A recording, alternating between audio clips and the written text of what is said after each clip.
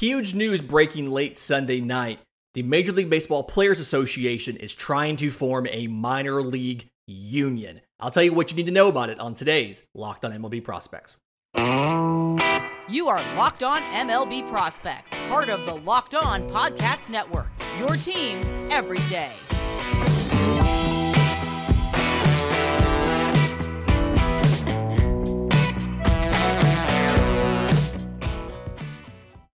Yes, welcome on in to Locked On MLB Prospects, your home for all things minor league baseball. I'm your host, Lindsey Crosby, baseball writer for Sports Illustrated, and thank you for making this your first listen every single day. And so, this news broke about 11 p.m. Eastern on Sunday night. Most of us are already in bed, so woke up Monday morning to absolute chaos. Here's what's going on. So the Major League Baseball Players Association sent out what are called authorization cards to every single minor leaguer, so about 5,000 players.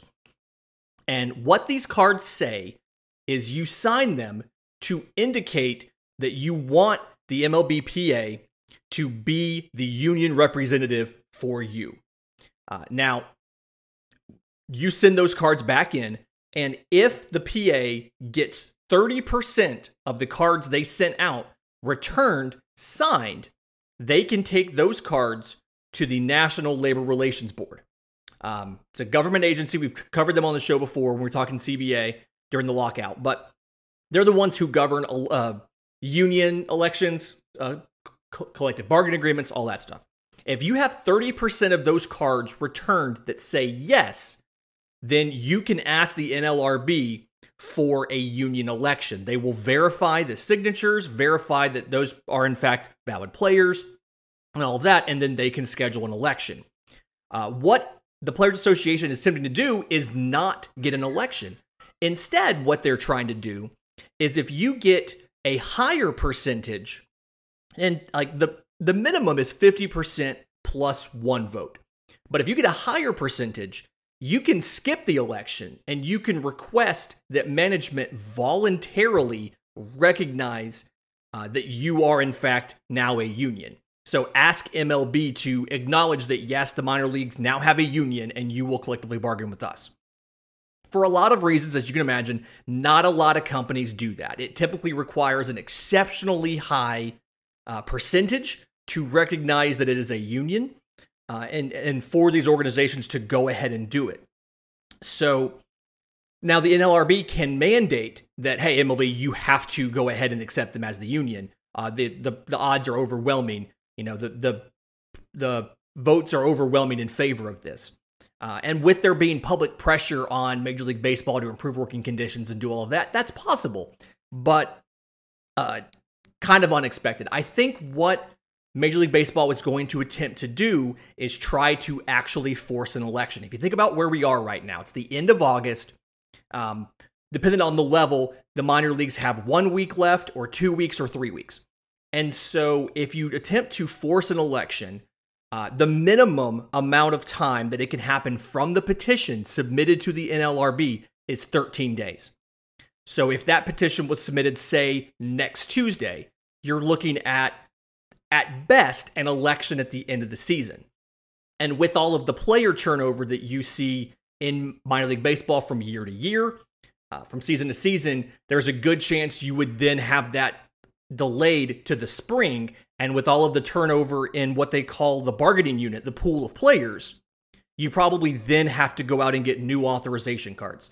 So what the Players Association is attempting to do is they are trying to get an overwhelmingly high percentage of authorization cards returned so they can go to the NLRB and say it is overwhelming that these minor league players want to be represented by us. You should mandate that Major League Baseball acknowledge and recognize the union. That is something that can be done. It has happened before, and that is what MLB the Players Association is trying to do here. I've been told that the goal is to announce a percentage and publicly call for MLB to recognize the union next Monday on Labor Day. So I imagine next Tuesday's show is probably going to touch on that quite a bit if it happens. Now, the way that this would work is it is technically part of the Major League Baseball Players Association. It's what's called a separate bargaining unit. So the Major League Baseball Players Association would have the major league players, and they would do a collective bargaining agreement for them. And then they would have the minor league players, and they would do a separate collective bargaining agreement for them. Same model you see a lot when the AFL-CIO does. For instance, they'll do different groups, different industries. Those are all, it's under the same umbrella, under the same union, but they're different bargaining units under different contracts. So something like that. It would cover all domestic affiliated minor leaguers. So 180 guys per organization in the U.S. So guys in the Dominican Summer League at the academies are not included, but your 180 players counts AAA, AA, High A, and Single A, as well as the guys that you have at the complex. So 180 total. And the obvious takeaway from all of this, the goal, if you are recognized as a union, is wages, right? If you think about right now, the way the wages work in Single A and High A, it's $500 a week. In Double A, it's $600 a week. And in Triple A, it's $700 a week.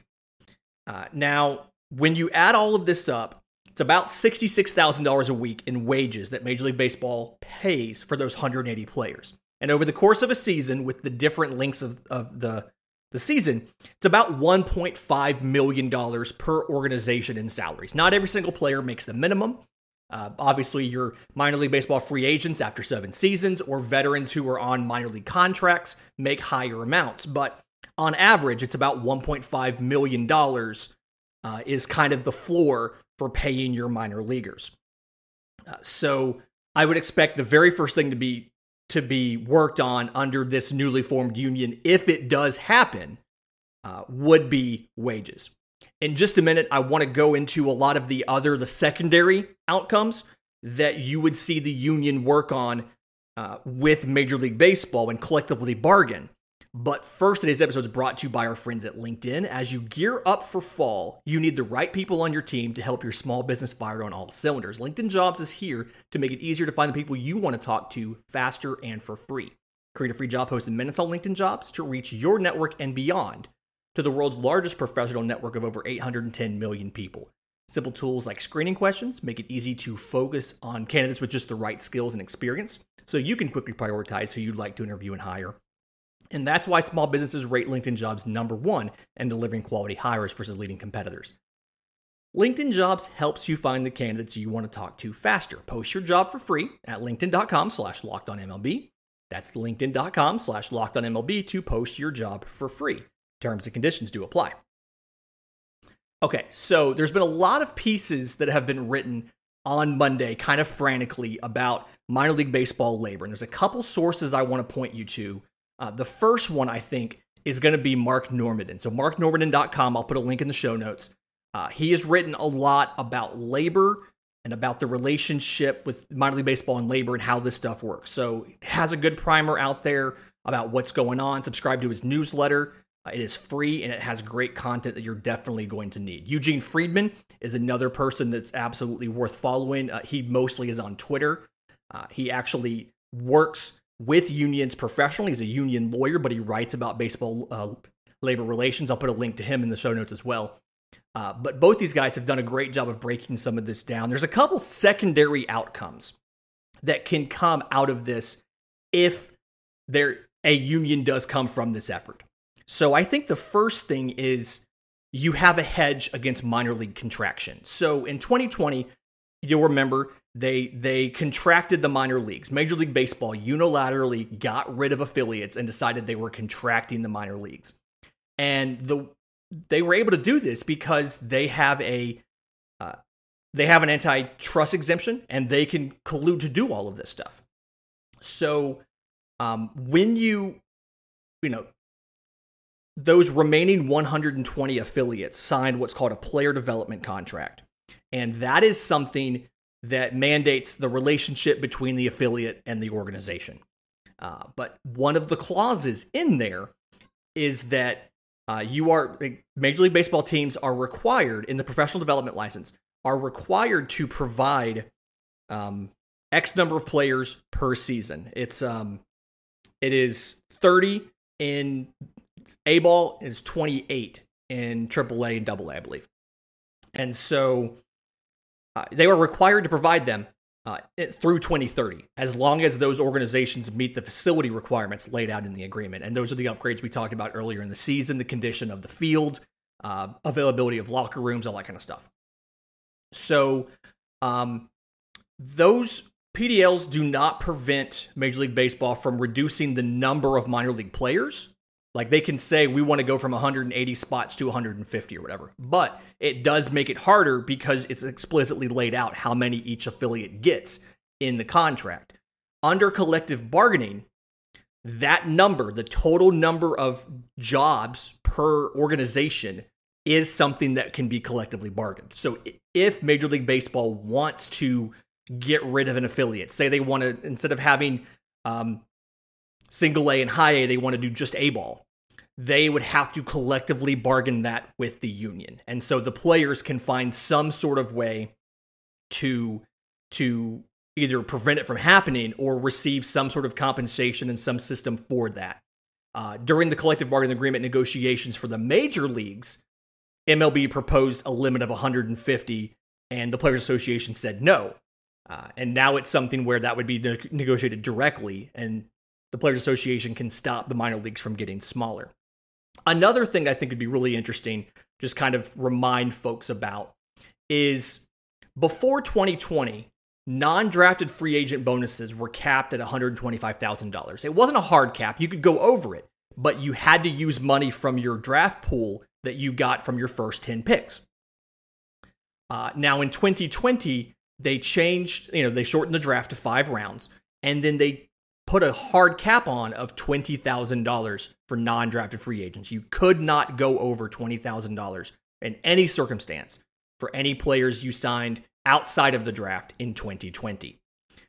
That rule was in place for 2021 as well. It stayed in place.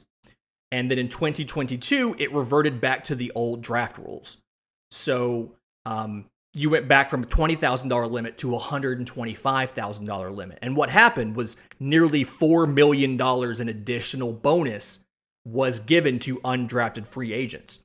So that's something that minor league baseball players who were entering minor league baseball in 2022, some of them got 2, 3, 5, 10 times as much as they would have gotten in 2020 and 2021 because the Players Association thought to put that into the agreement. Well, that is now something that minor league baseball players can negotiate for their incoming peers themselves. I do want to point out that, another thing we want to look at is right now, college athletes it's been a big story for over a year now, name, image, and likeness rights. They can make merchandise with their face on them. They can do whatever, they can sell merchandise. They can endorse things, all of that. Minor league baseball players under the uniform player contract do not have the ability to monetize their name, image, and likeness. Those rights belong to their organization as long as they are not on the 40-man roster and not part of the MLB Players Association. And so a minor leaguer cannot go out and have, and sell a shirt with his face on it and, his likeness on it. So that is something that I guarantee you would be collectively bargained by the Players Association on behalf of minor leaguers. Is you see all these cool shirts from Breaking Tea or RotoWear and all of that stuff. We want the ability to make those for minor league players as well. Why can't a kid who just got drafted have some merch come out? That's something that they're going to work on. Broadcast availability. There is no incentive, no financial incentive to invest in broadcasting minor league games. There is a paid service, MILB.TV. Every prospect person has it. Not a ton of other people have it. It's really kind of an industry tool. Not a ton of folks sit around to watch baseball games on their computer in the middle of the day. But we do. And if the Players Association is collectively bargaining with Major League Baseball for the minor leaguers, there's now a financial incentive to grow the broadcast capabilities and split that money between MLB and the players. So that's something that I look for them to do. And then I do want to address the elephant in the room. it is possible that you could see a minor league strike or a lockout if they're unable to come to a CBA. That is a possibility when you have a union. We just saw that with the major league players. We saw the lengths that they were willing to go to try to get a good deal over on the players. Absolutely something that could happen in this situation as well. Now, I would say, I'm trying to get some clarification. I think the player development license and the requirement to provide players to the affiliates, I think that may give the minor leaguers and the minor league teams a little bit of power against Major League Baseball. But at the same time, I wouldn't be 100% shocked if Major League Baseball went and sent in replacement players one day. So I have to acknowledge that is something that could happen, is you could see a strike or a lockout of minor leaguers until a new CBA was signed. I don't know the exact time frame on if MLB chooses to recognize the union. If Labor Day is the announcement by the union and the recognition comes soon after by Major League Baseball, they'll probably be negotiating over the winter, and you may see something come in place before spring training next year. And if something's not in place, you may see some sort of lockout or strike until it's done. I don't know. But I have to acknowledge that is a possibility. That is a risk that you have when there is a union created. But the gains definitely make up for that. And in just a minute, I want to go over some of the areas, salary, kind of a little more specific, and then some of the other areas where you're going to see the Players Association bargain and some details of proposals. Okay, so obviously the big thing is salary, financial compensation. The average minor leaguer makes virtually nothing. Like we mentioned, the pay scales: $500 in A-ball, $600 in AA, $700 in AAA. But here's the thing: you're only paid during what they call the championship season, which is in essence the regular season. You're not paid in spring training. They're not paid in extended spring. They're not paid in the postseason, and they're not paid out of season. And there was actually a lawsuit brought in 2014 that Major League Baseball settled in July for $185 million. And it was from minor league baseball players, alleging that they had pay illegally withheld for spring training, for extended spring, for instructional league in the fall. They're required to go to the Arizona Fall League or whatever, but they weren't paid for it. And so Major League Baseball settled with them for $185 million. So I think the very first thing you're going to see is whatever the salary is decided, it's going to be something that's paid year-round. Players receive it in spring, in extended spring. They receive it in season. They receive it in the postseason. They receive it in instructional league. They receive it when they are completely off over the holidays. They get paid year-round as a member of the organization. In that case, you probably would pick a date. Like January 1st is the beginning of, and then you pay them all the way through the year, something like that. Now, the dollar amount is going to be a question as well. Most minor leaguers, you can add that up. $500 a week for 22 weeks is not a lot of money. There's been a lot of work about what would be the proper amount of money. The group More Than Baseball, the advocacy group More Than Baseball, has proposed $35,000 a year is the minimum salary for minor league baseball. So what that would do, and here's the financial impact that has for an organization. So currently, you remember from the first segment, it's about $1.5 million a year for a major league organization to pay the salaries for every single minor leaguer. It's 180 minor leaguers per affiliate, or per organization, divided among your 4 affiliates in your complex. If you pay them $35,000 a year, it's a total of $6.3 million. If you pay them $50,000 a year, it's a total of $9 million. That is not, in the grand scheme of things, a lot of money for a Major League Baseball team. And I know there are some teams that have smaller payrolls, the Oakland Athletics. Total expenditure for salaries, benefits, buried and retained salaries, and everything is like $40 million. You have to understand they're one of the exceptions. Most organizations run a 6-figure payroll. So going from paying $1.5 million to paying $6.3 or even $9 is not impossible for some of these organizations to do. Matter of fact, for some of these organizations like the Dodgers, the Mets, the Braves, the Yankees, that's a rounding error. That's not even significant. They're paying some players, that entire $66,000 a week right now, current salary for minor leaguers for an entire week for your entire organization. There's some players that make that per game. And so absolutely doable. I think another thing you're going to see collectively bargained is paid off-season training. Right now, most minor leaguers do not have access to the team facilities or do not live near their team facilities. And so they're not able to train with the team. They have to pay for their own gym memberships and all of their own stuff. The average, again, More Than Baseball calculated this, $287 a month in training costs.